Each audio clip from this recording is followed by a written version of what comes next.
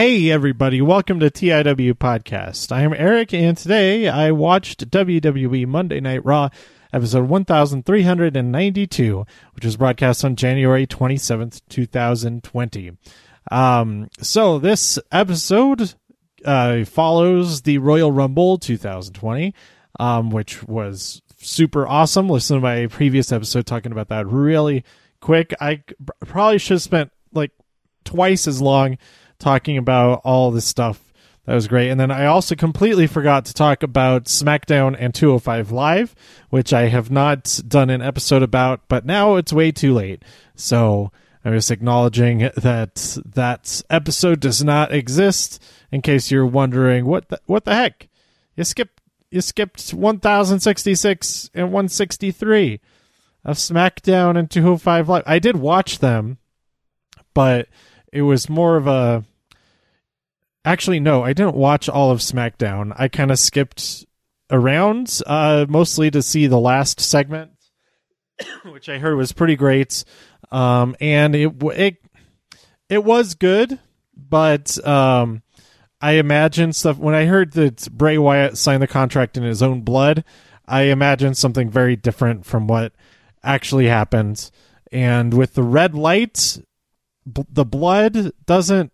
You can't see the blood because the blood ends up being the same color as the paper under the red light. So it wasn't that. It didn't really look like he was until you saw the blood on the paper afterward. Anyway, that's not the point. It was still pretty cool, and I did like that match at the Royal Rumble. But anyway, we also had 205 Live matches. We had Lio Rush versus somebody, and somebody else versus somebody else. And then another one with, I think it was Ari Daivari versus...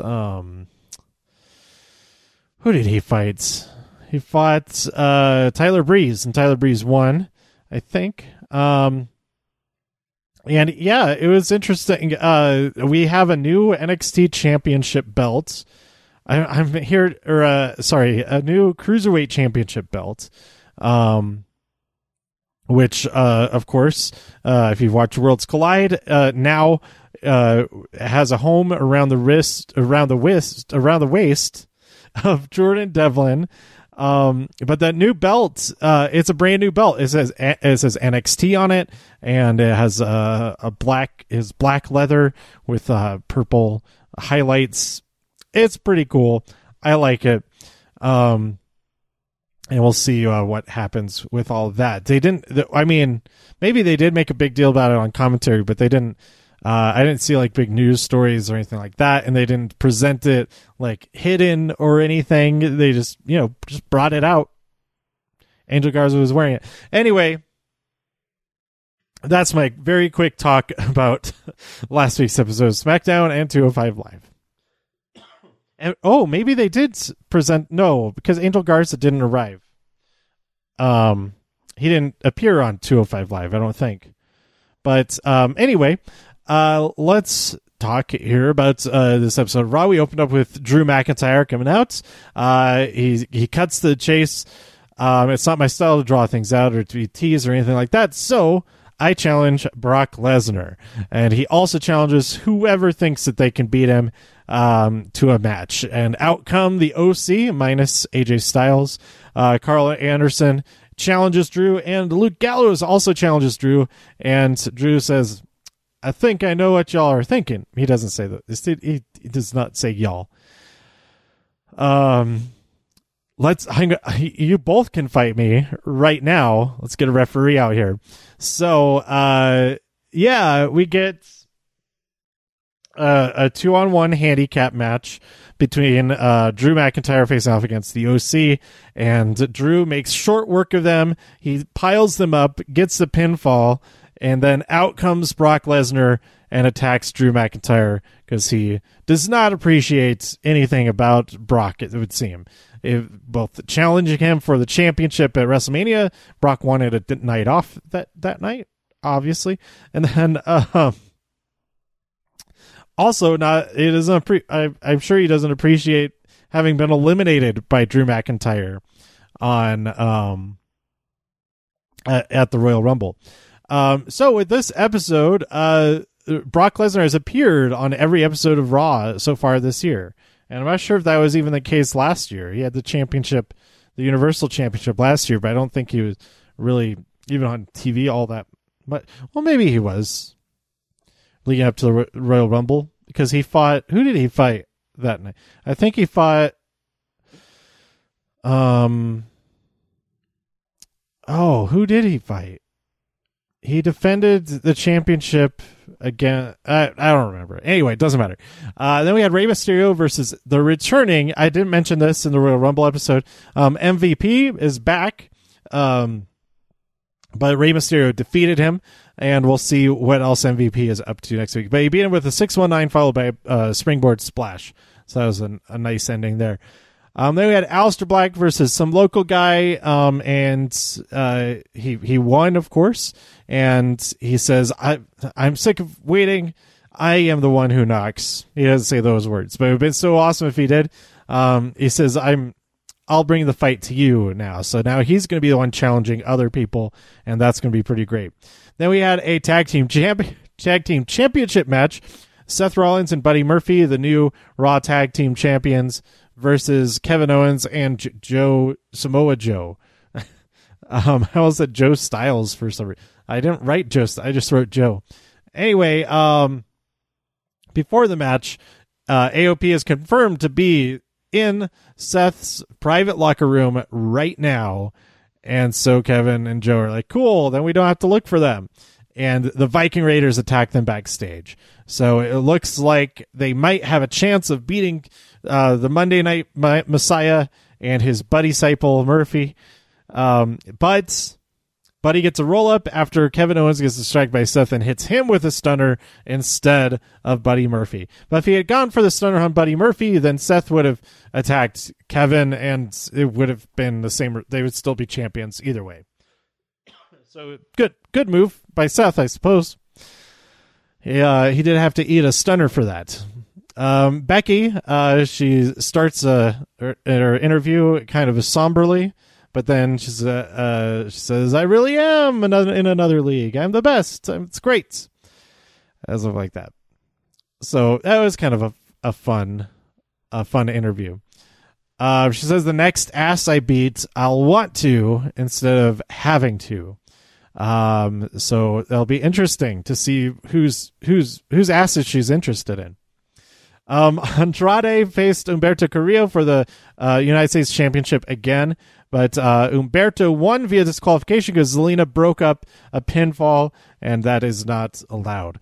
And then Humberto, very, very angry about this, DDTs Andrade into the concrete, and Zelina is horrified. And now it is revealed that Andrade will not be on TV for 30 days because he's been suspended due to a first violation of wellness policies. Lots of speculation about what that might have been. Is Charlotte a bad influence? Maybe is she bad Charlotte? Yeah, a little bit. But anyway, it's interesting that he did not lose the championship then, but hopefully we'll have Zelina on screen a lot in the meantime, keeping this story going with Humberto and Rey and whoever else wants to challenge Zelina for the United States Championship. That would be kind of funny if she was like, okay, he gave it to me, so I'm the U.S. champion right now. So let's do this. But anyway, let's see. Charlotte comes out and brags about how she's Charlotte. And she challenges. She said that she's going to challenge for a championship. She's drawing it out. She's not being forthright like Drew McIntyre was. Asuka comes out and she says, yay, congratulations. Ha, whatever. If I was in the match, I would have won. And she and Kairi attack Charlotte, and we get Asuka versus Charlotte, which ends in a disqualification when Kairi hits the insane elbow on Charlotte while she's doing a figure eight. And Kairi starts to get a little bit of retribution, revenge for the mistreatment she's had at the hands of Charlotte, particularly in the TLC match. But Charlotte comes out on top. and we'll see what happens. We might see what happens a lot sooner than next Monday or even this Friday. We'll see. Kelly is backstage talking to the Street Profits, and Dawkins is trying to flirt, and it comes up with all kinds of nicknames playing off of Doc, like the Doc Knight and Doc Vader, and it's very strange, but it's pretty funny. Then we had Mojo Rawley, the 24/7 champion, make his entrance with Riddick Moss, unexpected Riddy-Mo. That's pretty exciting. But he reiterates that this is no longer a hide-and-seek champion. He will accept challenges from anybody. He is not going to run away. Noeo Jose challenges him. They have a match, and Mojo Rawley wins. But dressed as a cheeseburger, R-Truth rolls up Mojo Rawley to win the championship very temporarily, because Mojo attacks him right back and wins the championship once again. So this is a nice, interesting, different spin on the 24/7 championship. Instead of having people being chased around and all of that, it's a little bit more focused, a little bit less wacky. There's still some wackiness into it, but it is wackiness that is deflected by Mojo Rawley's serious armor, whatever any of that means. I don't know. Then we had Liv Morgan versus Lana, and Liv won after hitting a flatliner, so that's awesome. Finally, Liv gets a win here. She lost the last two matches, or however many matches she's had so far since returning. So this could be a real great tipping point. No appearance by Lashley or Rusev at the Royal Rumble or on this night. So what's going on with them? What are they up to? Are they off together? Could it be on purpose that this is happening? That it's all part of the story? I don't know. Then we had Eric Rowan versus some guy. He won, of course. No real further development with the stuff, whatever's in his cage. He didn't even do the bloody Iron Claw. But then, the highlight of the episode, Edge made his return at the Royal Rumble the previous night, and now he's here to tell us what's going on. The main thing that I took away from this promo was that whenever he asks what if, he works to make that what if go away. And then Randy Orton comes out, and Randy Orton asks, what if Rated RKO got back together? And there's yes chants, everybody's going crazy, and Edge looks pretty happy about that, the idea of that. And Randy is the one who makes that what if disappear by hitting Edge with an RKO, kicking him. I think he kicked him a few times. I can't remember exactly who went got a chair. I think he hit him with the chair before he maybe he didn't even kick him, but he definitely got a chair, hit him with it, and then had his head set up in the chair. He was going to jump off the post and basically kill him with a chair. But he sides against that, and then comes back and sandwiches his puts his head on top of a chair, and then hits it with another chair, smashing his head, and then he gets taken away to a local medical facility, and all of that. So here we go. Randy Orton versus Edge. When will this happen? Soon? Is this the WrestleMania match, or is this going to happen as quickly as Super Showdown in February, or whenever that show actually is going to happen? If it is a show, I don't know. But I am excited. This is a great. I mean, Randy, he's been a face since he came over to Raw, which I think was a mistake. It was a mistake for him to be separated from the Revival in the first place, because they had a really good thing going there. But and it would have made so much sense if the Revival also came to Raw.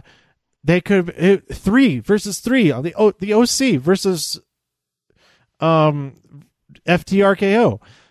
It was just be perfect.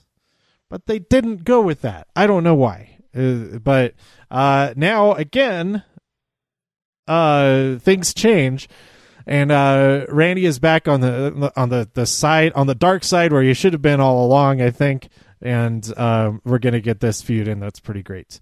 But the name of this episode is that Edge said that he wanted to come back home, and everybody chants welcome home, and all that. And I thought it was also kind of nice because I was also back home to watch this episode, because I was going to be in Texas, stay in Texas, and drive to San Antonio to go to this show in person.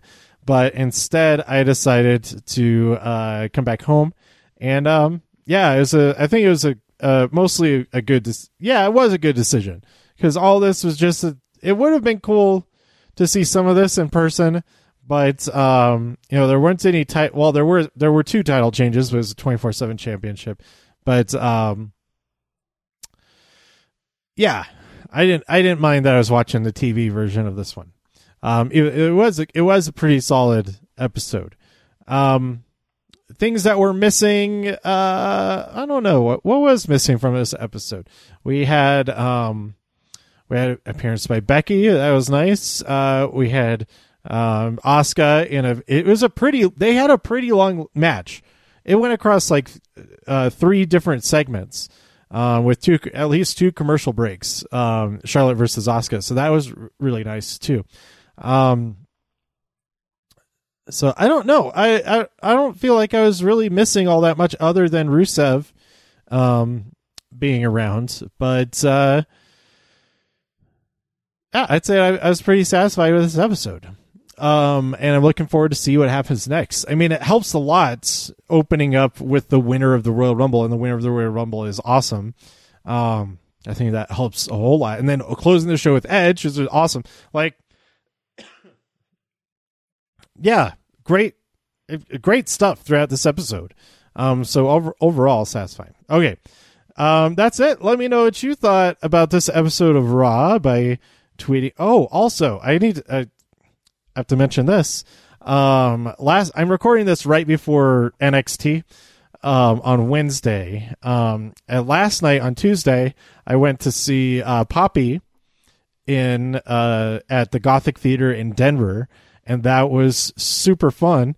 And I'm going to go see her again. I'm planning on going to see her again in New Mexico.